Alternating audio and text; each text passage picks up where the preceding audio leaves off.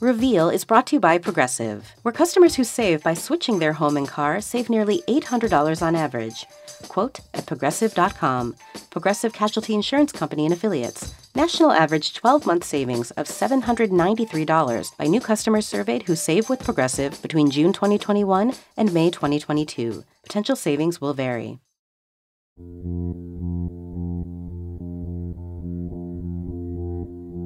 From the Center for Investigative Reporting and PRX, this is Reveal. I'm Al Edson. America's longest war is over. And now, 20 years after countless deaths and $2 trillion in spending, Afghanistan is back in the hands of the Taliban. Many people are remembering the fall of Saigon in 1975, but this week's rapid fall of Kabul has brought its own unforgettable images, now seared into our memories.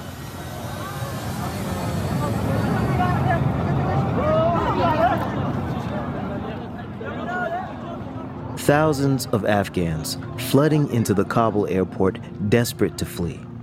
Gut-wrenching scenes of crowds of people running alongside and clinging on to an American military plane as it gathered speed across the runway. And that video that went viral of bodies falling off the plane and plummeting through the air seconds after it took off. This is how it ended. Our mission in Afghanistan was never supposed to have been nation building. It was never supposed to be creating a unified, centralized democracy. Our only vital national interest in Afghanistan remains today what it has always been: preventing a terrorist attack on America's homeland. But when President George W. Bush ordered the invasion of Afghanistan, where the Taliban had been harboring Osama bin Laden and al-Qaeda, he had a very different vision about the U.S. mission. America not only fights for our security, but we fight for the values we hold dear. We strongly reject the Taliban way. We strongly reject their brutality toward women and children. He promised the U.S. would defeat the Taliban and help rebuild a stable and peaceful country. America and our allies will do our part in the rebuilding of Afghanistan. We learned our lessons from the past. We will not leave until the mission is complete. Some Afghans took that promise to heart. Today, we're going to look at how that now broken promise is affecting people in Afghanistan, the U.S., and around the world. We begin with a young woman named Aisha. Okay, we start recording.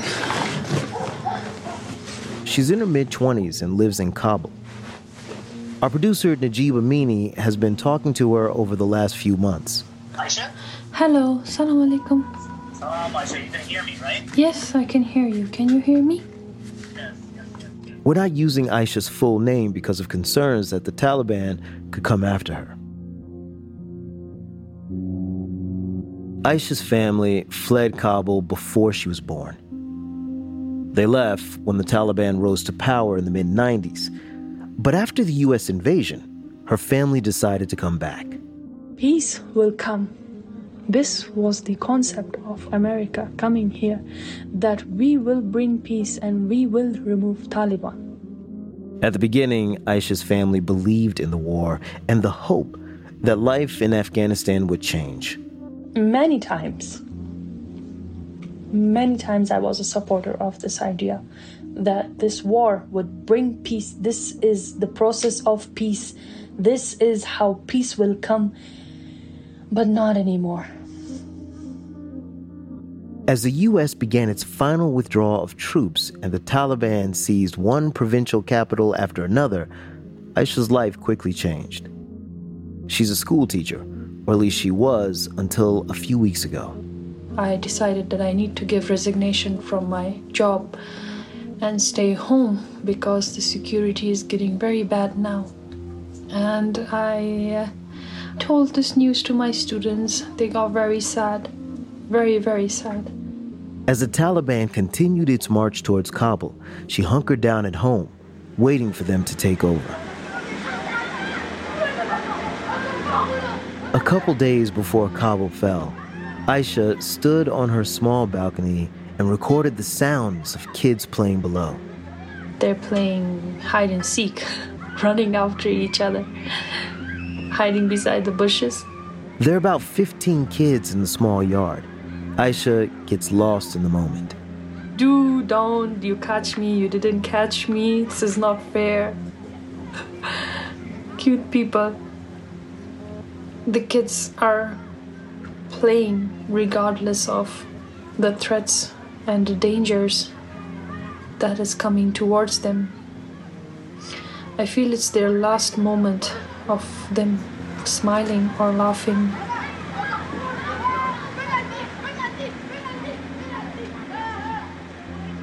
It's been almost 20 years since Aisha and her family moved back to Afghanistan.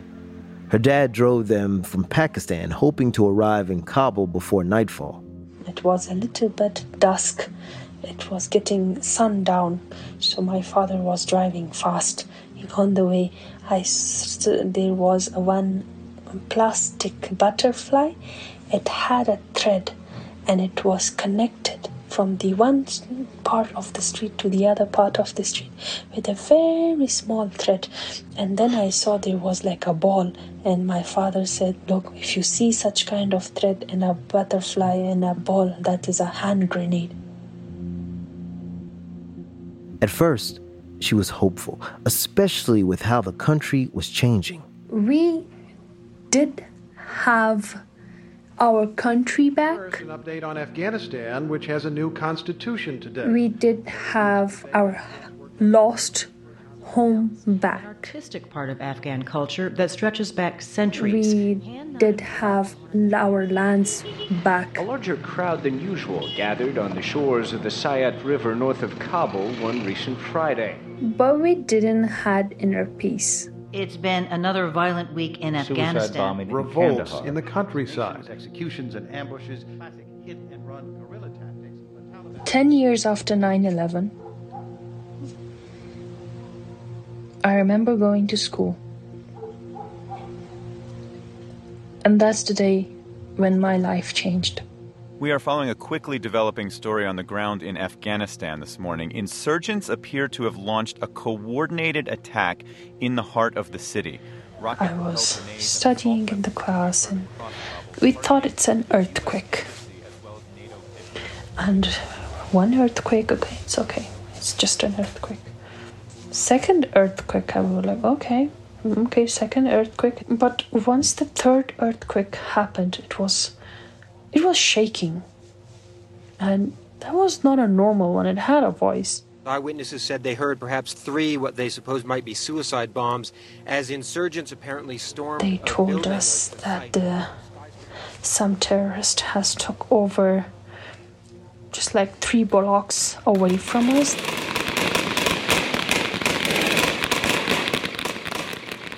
They are aiming the U.S. Embassy, the hospital, and some other near areas. So the next blast happened. They were firing with rocket launchers, like RPGs. RPG, get down! Like it literally felt like it passed up from the above of our school building. So that time we started, to fall in the ground, and we were so scared that what if these people come and take over our school, what will we do? I was constantly thinking how to run away. And after some time, the police force, army, black helmets, guns, they came inside and took 10 students out. And we started running. I started running. The shooting is all but over. No Americans have been killed or wounded, but the enemy sure made its presence felt in the Afghan capital today. We lost 2-3 students in this incident. They were cute girls. They were very young to lose their lives. And everyone has this type of stories. And they have even worse than this.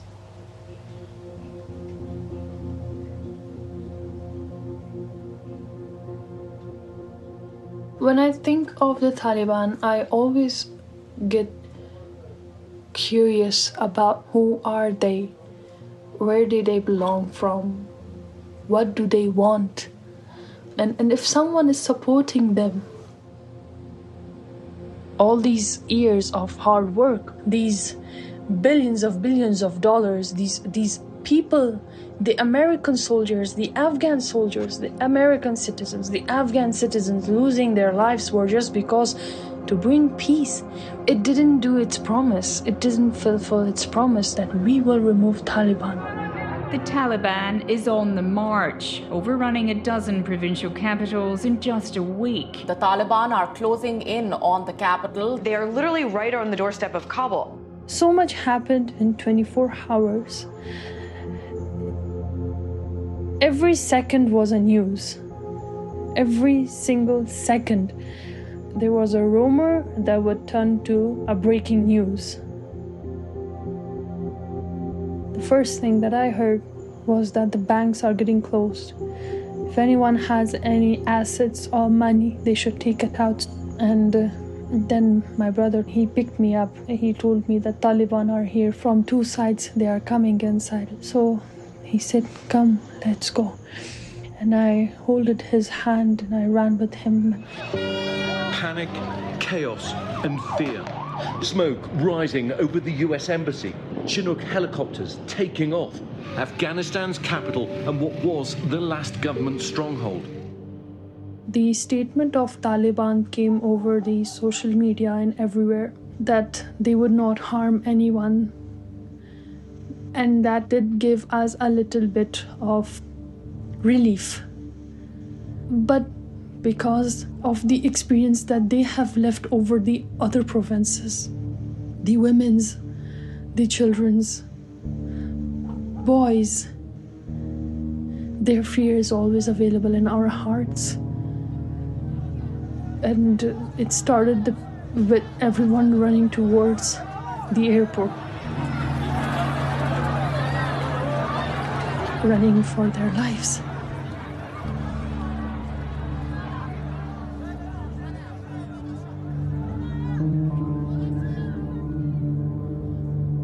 Later on, I discovered that Taliban had started removing female women's pictures from the public. It showed how they will treat women. I packed my clothes to nowhere. I have no place to go. I just packed my clothes and I told my mom, if I die, give this to the beggars. If I go somewhere, then I will take them with me. She told me, keep quiet, don't say such things. But I packed my clothes. I kept myself busy. I know I will face them. I know I will face them. It's facing your fears. And the only way that you can face your fear is to be brave. Braver than your fear. The meaning of war of US and Afghanistan. What does it mean to me? I don't know. I really don't know.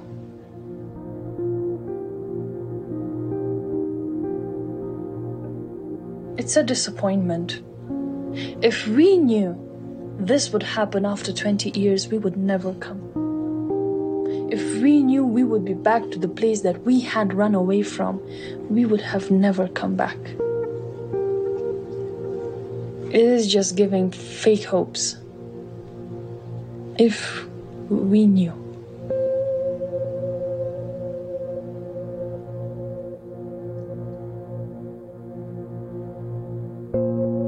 Aisha has turned to writing poetry to help her cope with a lot of what she's experienced over these past 2 decades.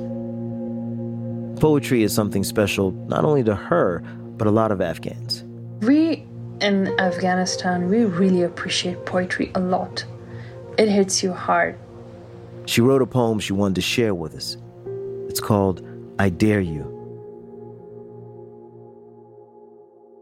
I dare you. I dare you to live the life that I've lived. I dare you to sing after me the poem that I sing today. I dare you to hold your broken pieces of your heart and walk with me. Come live the life that I have lived. I dare you. I fear you.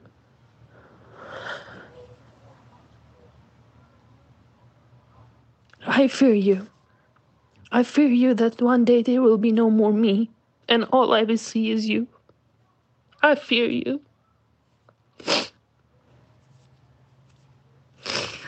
Oh, I wish I could never see you, but I feel you. I feel you when I close my eyes. I hear the children. I feel them shouting. Mothers screaming. Bullets firing. Humans dying. Men's bleeding. Oh, you're so terrifying.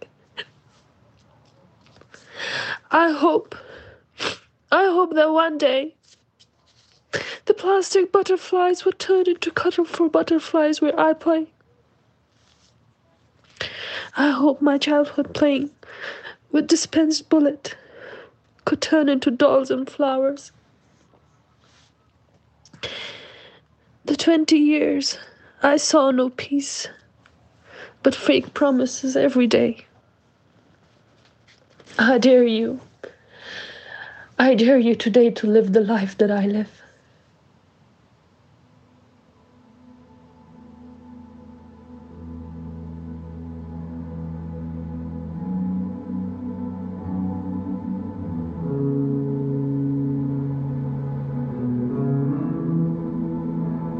Aisha misses being a teacher.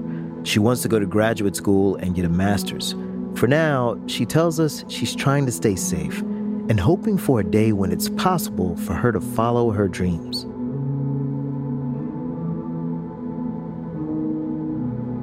That story was produced by Reveal's Najib Amini. Since the start of the war, more than 47,000 Afghan civilians have been killed, according to Brown University's Cost of War project. When we come back, we talk to a journalist who is trying to get fellow Afghans out of the country. We know that we've lost Afghanistan, and people are connected because we all have family there. And so the phone has been ringing off the hook. Messages keep coming, calling for help. I don't get much sleep these days. That's coming up next on Reveal.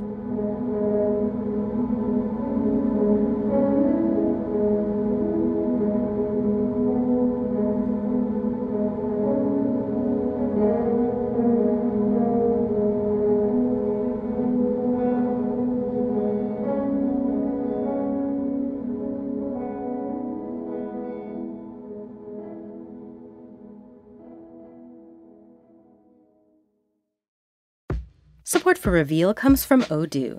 What is Odoo? Well, Odoo is an all-in-one management software with apps for every business need.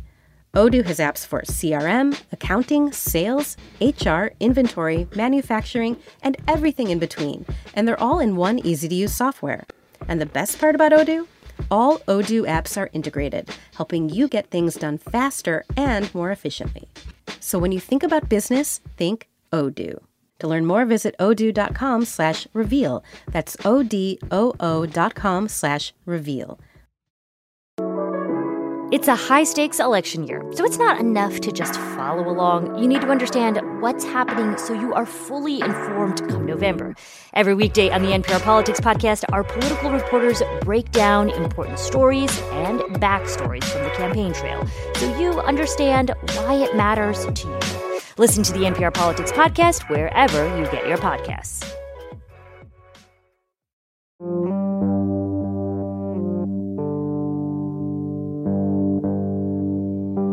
From the Center for Investigative Reporting and PRX, this is Reveal. I'm Al Edson. The other day, I got to sit down with one of our friends here at Reveal, reporter Freeba Nawa. Her stories have taken us to places we'd have never gone otherwise. Last year, she brought us the story of two women journalists who were murdered in Istanbul. And before that, an intimate portrait of an Afghan woman fleeing a forced marriage. Lately, she's been glued to the events unfolding in the country where she was born. This is not just a story for me. I've covered Iran, I've covered Turkey, I've covered Germany, and of course I covered Afghanistan, but this is personal. Fariba's family fled Afghanistan during the Soviet invasion in the early 80s when she was just a kid. When she grew up, she would cover the country as a journalist, from a distance in the 90s when it was ruled by the Taliban, and then on the ground after the U.S. invasion in the 2000s. In 2011, she published a book, Opium Nation, Child Brides, Drug Lords, and One Woman's Journey Through Afghanistan. These days, she's based in Istanbul, but has been visiting family in California, not far from the Reveal offices, so we were able to talk face to face. So, Fariba, I understand you've been with family here in California. What have your days been like? Well, I'm from Little Kabul, which is Fremont, California. It's the largest community of Afghans in the United States. And so it's been a mourning process, I guess. We know that we've lost Afghanistan, and people are connected because we all have family there. And so the phone has been ringing off the hook. Messages keep coming, calling for help. People I've worked with, relatives. I don't get much sleep these days. Yeah. And specifically, these are people calling you, trying to figure out ways out of Afghanistan? Exactly. Yeah. How do we get out? What's next? What's happening? Let me see. I can play something.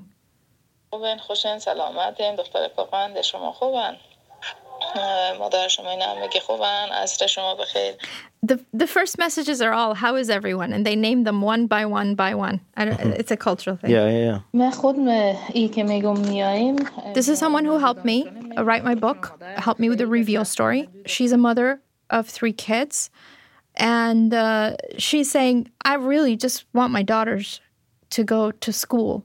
Because when I was 13, I was married off. This was under the Taliban. And I didn't even know what marriage was. And I want my kids to have an education, especially my daughters. They're so desperate. She's suggesting that she come alone with her husband or just alone and leave her kids, if that's what it takes to protect her kids. She's saying, you know how much I love my kid as a mother. You know that if they're 5 minutes late from school, I put on my burqa and I go to the school. That's how afraid I am of what's going to happen to them. But I would be willing to leave them alone. I'll go to America and then I'll sponsor them so that they'll have a future. That's what she's saying in that message. Yeah. That's a very, very risky plan. Yeah, I didn't advise it. And I told her it would be possible, hopefully, to get her out with the family.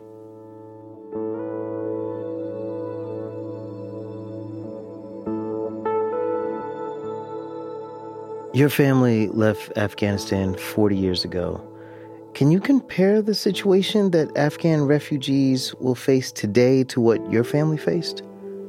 People were nice to us when we came to America. They thought of us as the good refugees.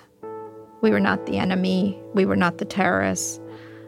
They barely understood what we are. I joke about this. When I was growing up in Fremont, California, that they thought an Afghan was either a breed of dogs or a blanket. So there was a lot of ignorance, but I don't think there was the same type of discrimination and racism that we see today post 9/11. And that's what's different.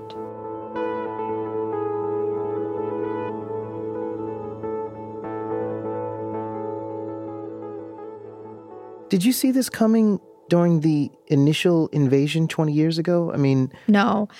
I supported the intervention. That's what it was called then. I saw it as an opportunity for us Afghans. I had no rose-colored glasses about why the U.S. was going in there. I didn't believe that they were there to improve women's rights or that they were there to save Afghans. You know, all you have to do is read books on foreign policy and what the U.S. has done. That's not why. But I thought it was up to us Afghans to come together. And a lot of people like me moved back and tried to change things. And for a while, it looked like we could make something happen. We saw during these 20 years, maybe not the politicians, but people did get along.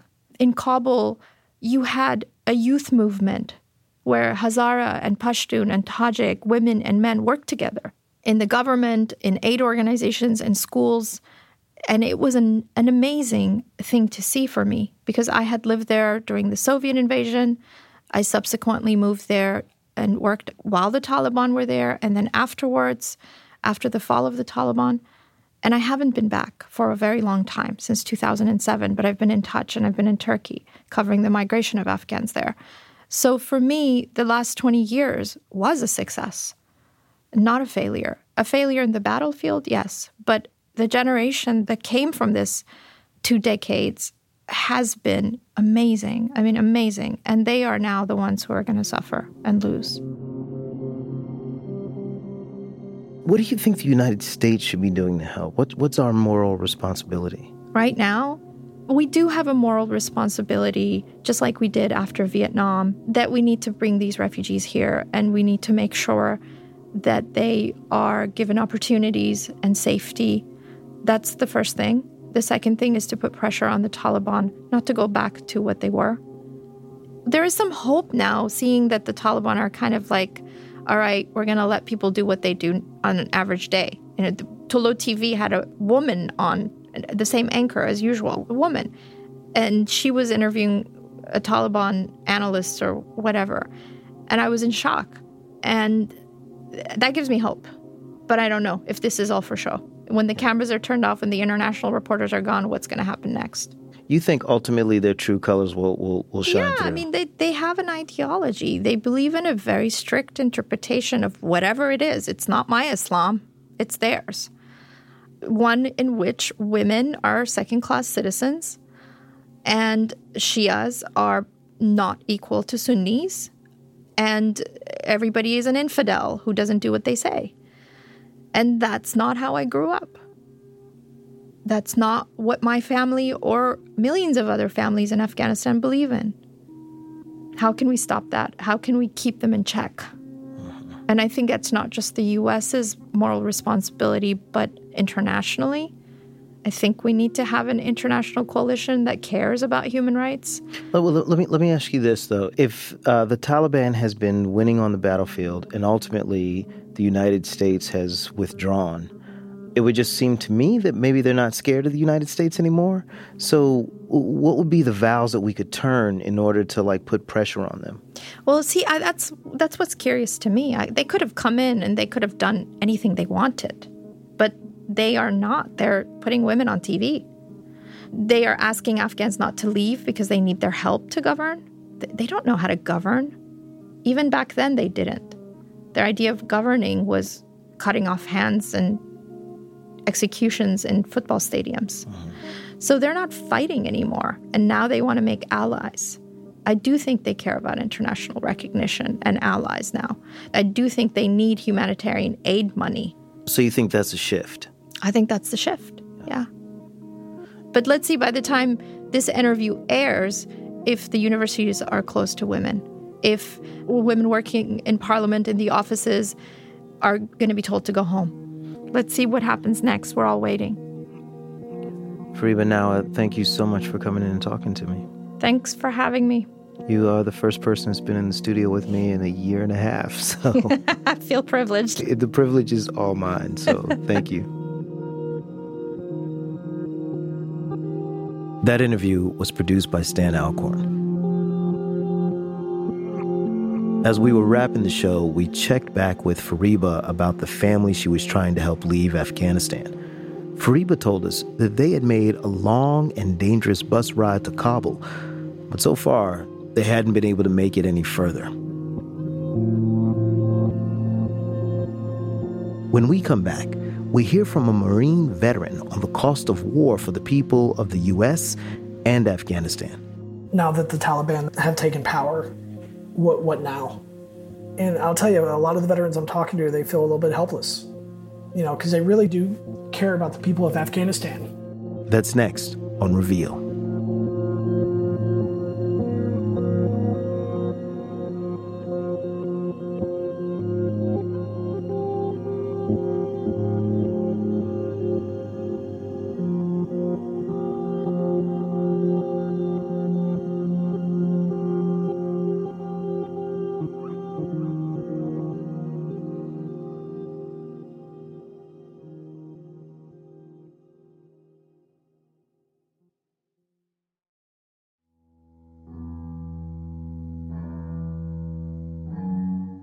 From the Center for Investigative Reporting and PRX, this is Reveal. I'm Al Letson. Since the U.S. first invaded Afghanistan, more than 800,000 Americans served in the war.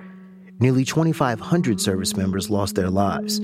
James Laporta is a former Marine infantry rifleman who first arrived in Afghanistan in 2009. While on patrol, he would sometimes take videos of what was happening.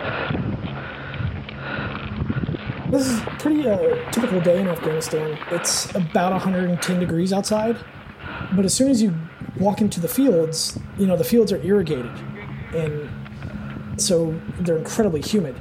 It's almost like someone turns up the temperature. So when you start to walk through those fields, it's almost like someone's taking your breath away. During 2 tours of duty, James held many jobs, including infantry squad leader and working in intelligence. Today, he's an investigative reporter for the Associated Press. James, thanks for joining me. Thanks for having me. So, how long had you been in the Marine Corps before you got sent to Afghanistan? It was about 3 years at that point. I had come in the summer of 2006, basically 10 days after high school. I showed up to boot camp. Was being in the Marine Corps at that point like what you thought it would be when you were in high school dreaming about joining? No. I was in JROTC in high school, which is Junior Reserve Officer Training Corps, which was a lot of fun. And, when you wear uniforms and you march around, and I was sort of naive. When I joined in 2006, the focus was still on Iraq. They're still looking for weapons of mass destruction in Iraq. So Afghanistan was sort of an afterthought. When you first got deployed to Afghanistan, were you excited? Did you want to go? I volunteered. Yeah, I was with the 2nd Marine Regiment and 2nd Battalion, 8th Marines, the battalion that I became a part of. They didn't have enough personnel to go to Afghanistan. So they came over to 2nd Marine Regiment asking Marines, does anybody want to jump on a deployment? And I had not been to Afghanistan, so I volunteered. And about 2-3 weeks later, I was heading off to Afghanistan. What did Afghanistan look like when you arrived? Can you kind of paint a picture for us? So in my particular area, I was in southern Helmand province. Helmand at that time in 2009, was one of the most dangerous provinces in all of the country, particularly where I was, which was a place called Minapashte, which is on the outskirts of Garmshire. There was a lot of farming, a lot of poppy fields, and poppy gets turned into heroin, tons of marijuana fields. I mean, we're talking 3 or 4 or 5 football field long, and marijuana plants that are, 6-7 feet high. The running joke at the time was, I hope we don't hit an IED because we're all going to be too high to fight. I was a infantry rifleman in an infantry squad, and so I carried a machine gun for a Marine fire team. And the job of an infantryman is very simple. It's find and kill the enemy. In July, we were getting into firefights 2 or 3 times a day. So at this point, I'm sort of used to getting shot at. We had headed out on a patrol south of what was called Combat Outpost Sharp. It was named after Lance Corporal Charles Seth Sharp of Dairysville, Georgia. He was the first Marine in our company to die. He died on July 2nd, our first day in combat. And so we were patrolling south of there.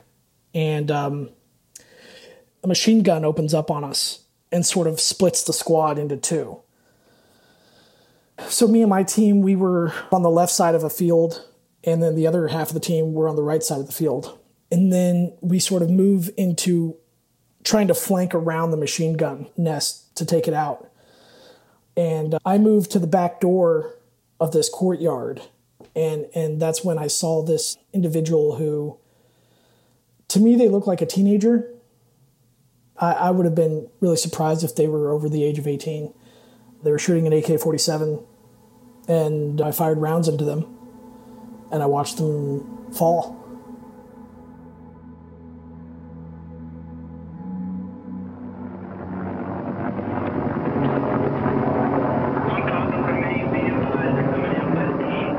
we were still getting shot at from this machine gun. Our platoon sergeant, he called in Cobras, which are these helicopters with Hellfire missiles on them and machine guns. And they came in and here we go. Started hammering the position with missiles and bullets. And then that was sort of the end of the day.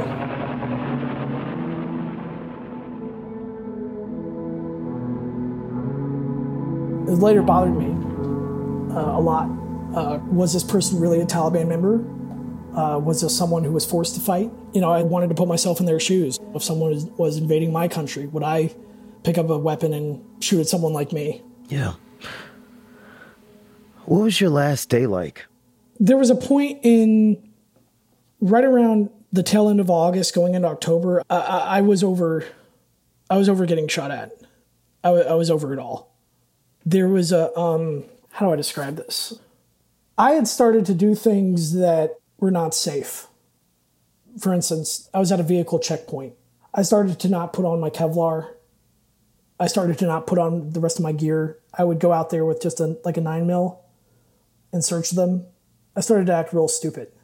And that stemmed from, by the tail end of August into October, I had been in so many different firefights and been shot at so many different times. Bullets were literally coming in with, mere inches of my head, and I wasn't getting hit. I had walked through tons of IED fields at that time, and I wasn't stepping on IEDs. I wasn't getting shot. And I was tired of surviving these moments. It was almost torturous to keep surviving time after time these moments. And I came to the point where I was like, if I'm going to get shot, can we just get it over with? I didn't want to keep going through these moments time after time again, of coming so close to death and then nothing happening. I was over it. Just hearing you describe it, after constantly facing death, at some point you just get tired. Yeah, I was tired of it. If it was going to happen, I wanted to get it over with. And so I remember my last day, I don't have a record of it in terms of writing it down. What I do remember is getting onto the helicopter that picked us up from Combat Outpost Sharp. And it was almost surreal looking out the back of a helicopter and seeing the dust cloud pick up as the rotors whined, and wondering if I would ever be back here again. Wondering what was going to happen to the place after I leave.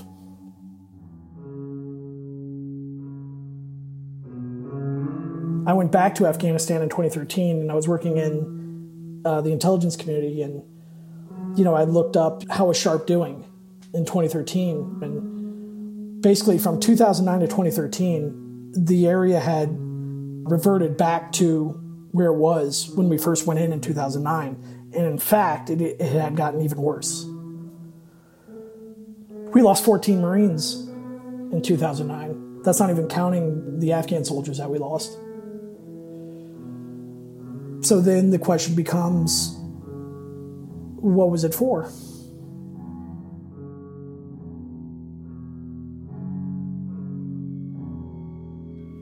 How have you changed after going to Afghanistan?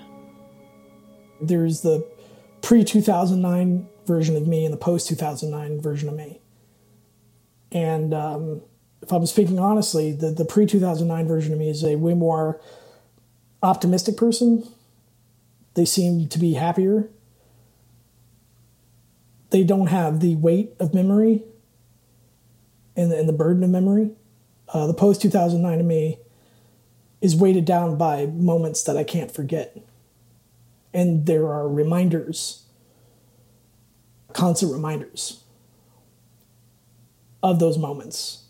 Anytime there's a birthday or, any sort of life milestone. After I came back from that deployment, I really felt that I was on borrowed time. I know it was just overwhelming survivor's guilt, but I guess that's how I've changed. I am weighted down by those experiences. Yeah. And I'll probably spend the rest of my life trying to figure out what they all mean, if they mean anything at all.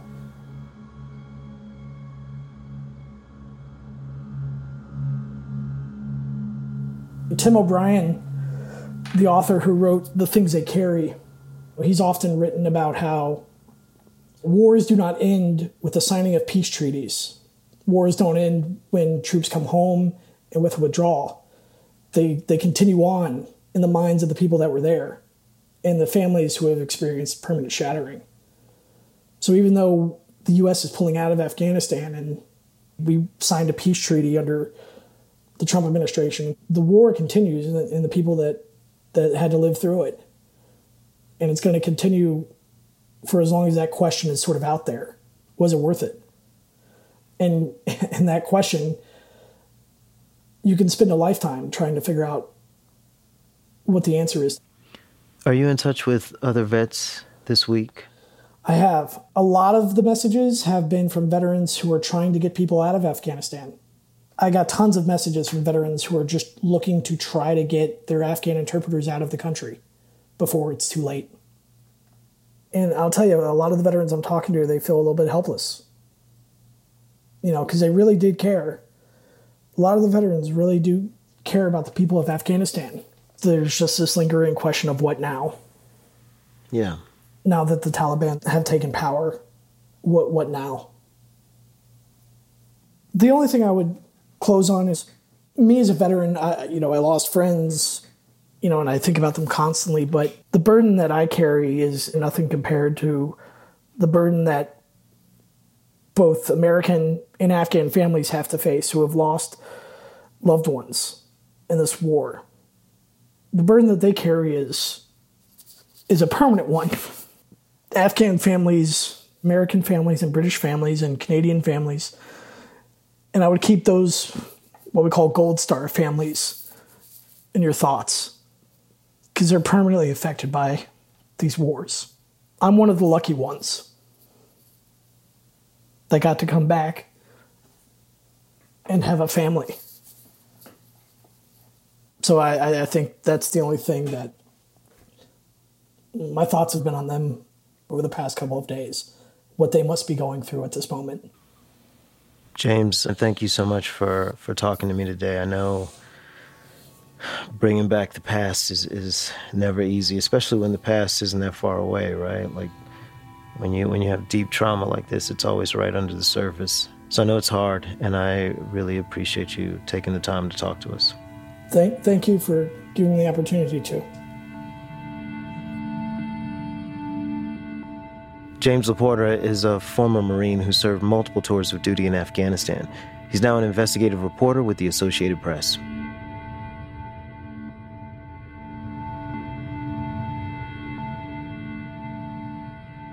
As the city of Kabul was falling into Taliban hands, Reveal's Najib Amini was watching it all happen live online and on TV while sitting next to his parents in their home in New York. His parents left Afghanistan in the late 70s, just before the Soviet invasion. They've seen governments rise and fall in Afghanistan, but this is the first time Najib's been old enough to really grasp what's happening. As an Afghan American, he's been trying to make sense of some of the starker images that have come out of the country. And he's been thinking about what it all means for Afghanistan and its people. Here's Najib. I recognize the privilege I have of not needing to leave any country out of fear, of not worrying about what a group like the Taliban might do to me personally, or dreading an uncertain future caused by upheaval. Afghan people have lived with this sort of upheaval throughout history. Governments, ideologies, and leaders have come and gone. And that's meant the country has had a lot of different flags. The story of Afghanistan is woven into the fabric of those flags. I'm 32 years old, and in my lifetime, the country has had 5 very different versions. The flag I associate with is the one adopted in 2002. It has 3 vertical stripes, a black one, representing the dark days of the country's past, hopefully left behind, red for the blood spilled when Afghanistan won independence from the British in 1919, and green for the future, one filled with promise and prosperity. And in the middle is an emblem of a mosque surrounded by pieces of wheat. It's a symbol of what Afghanistan has always strived and struggled to be: united, This is a flag that's supposed to be for everyone. The camera has been trailing those fighters as they make their way through. So when members of the Taliban went inside the Arg, the presidential palace, the Afghan White House, and slowly took down this flag, I just got to stop there. What we're showing you, our viewers now, was images of the Afghan flag being taken down. And that is Taliban fighters have taken down the flag of Afghanistan. This, for me, was when it all really started to sink in. This is a moment. This is history. This is not a good feeling. And I know I wasn't alone. I felt sad, and I am feeling sad inside my heart when I see that my flag is coming down and another flag is going up. It's a tragedy and it's sad news for every Afghan. This is Abdul Bari Jahani. He's one of Afghanistan's most treasured poets. He's written scores of poems, books, and anthologies. And I interviewed him a few years ago for an indie podcast about the role of culture for those of us in the Afghan diaspora. What role does culture have in possibly solving, correcting, helping aid the situation in Afghanistan? If people are enlightened, they won't leave their country destroyed by foreigners and terrorists and suicide bombers. And enlightening the people are the job of the writers and artists. When I saw the Taliban roll up that flag, I couldn't help but think of Abdul Bari Jahani, because he's responsible for another symbol of Afghanistan. He is the author of the national anthem. This land is Afghanistan. It's the pride of every Afghan, the land of peace, the land of sword. He'll tell you it's not his proudest work, and that there were some creative differences about what to omit and what to include between him and the Karzai administration that asked him to write it back in the early 2000s. I didn't like it. No one likes an editor, right? Yeah. You can't see it, but over the Zoom, he's cracking a smile. While he might not view it as his greatest work, for me, it's a relevant piece of poetry, especially right now. What was the message you were trying to communicate? It was just the unity of all the people of Afghanistan, that we are trying for justice and we are trying to go forward. But Abdul Bari knows what's likely to happen to his anthem. I think Afghanistan might be the only country in the world that has so many flags and so many anthems and so many names and so many currencies. I expect another currency, another constitution, another flag, another anthem. I won't feel sorry for it because I expect it 100%. And I think I'm lucky that my anthem survived these 15 years. I didn't expect it would survive 15 years this long. Have you gotten any calls from the Taliban about writing a new anthem? No. I'm 100% sure that they won't call me. If there's one line from the anthem that you'd like for it to stay, what would that one line be? The first line. This is Afghanistan, and this is the country of all of the people, and this is the pride of all the people. I am an Afghan, I am proud of my country, and I want that country for all the people who are living in that country. And I want them to be proud of their country. If not, they won't defend it. The anthem and the flag, they're symbols. Symbols that try to transcend politics, corrupt leaders, and old warlords. These symbols help point to a future for Afghans that is inclusive. A future where Afghans are united. I think this is why watching the flag come down was so powerful. And why it was even more powerful to see Afghan protesters across the country pick it up again in defiance of the Taliban.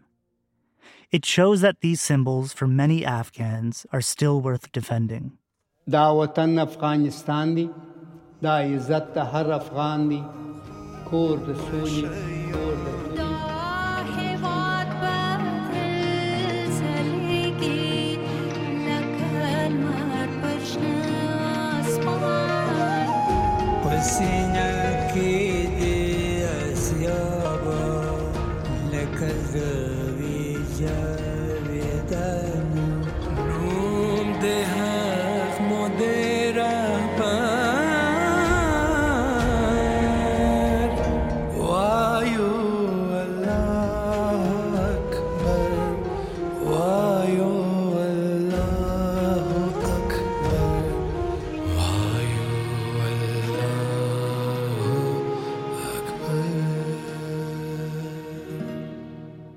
That story from Reveal's Najib Amini. He was our lead producer for this week's show.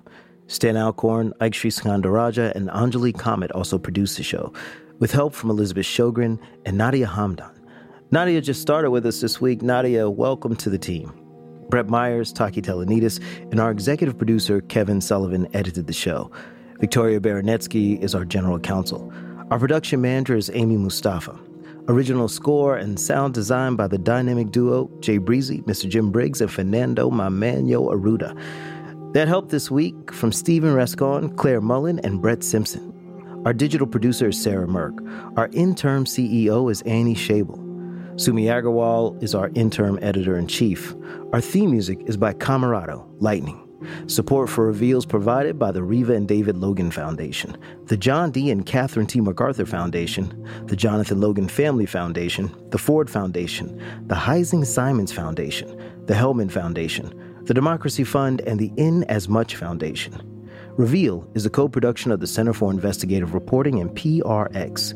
I'm Al Edson, and remember, there is always more to the story.